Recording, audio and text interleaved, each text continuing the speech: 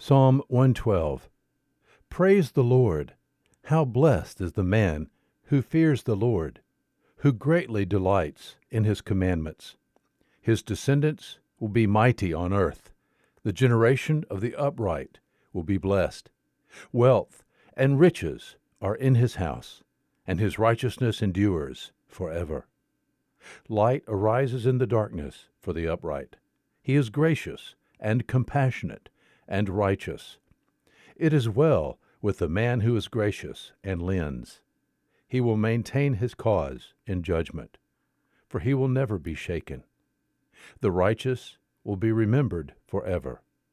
He will not fear evil tidings. His heart is steadfast, trusting in the Lord. His heart is upheld. He will not fear until he looks with satisfaction on his adversaries. He has given freely to the poor. His righteousness endures forever. His horn will be exalted in honor. The wicked will see it and be vexed. He will gnash his teeth and melt away. The desire of the wicked will perish. Psalm 112. There is good news today.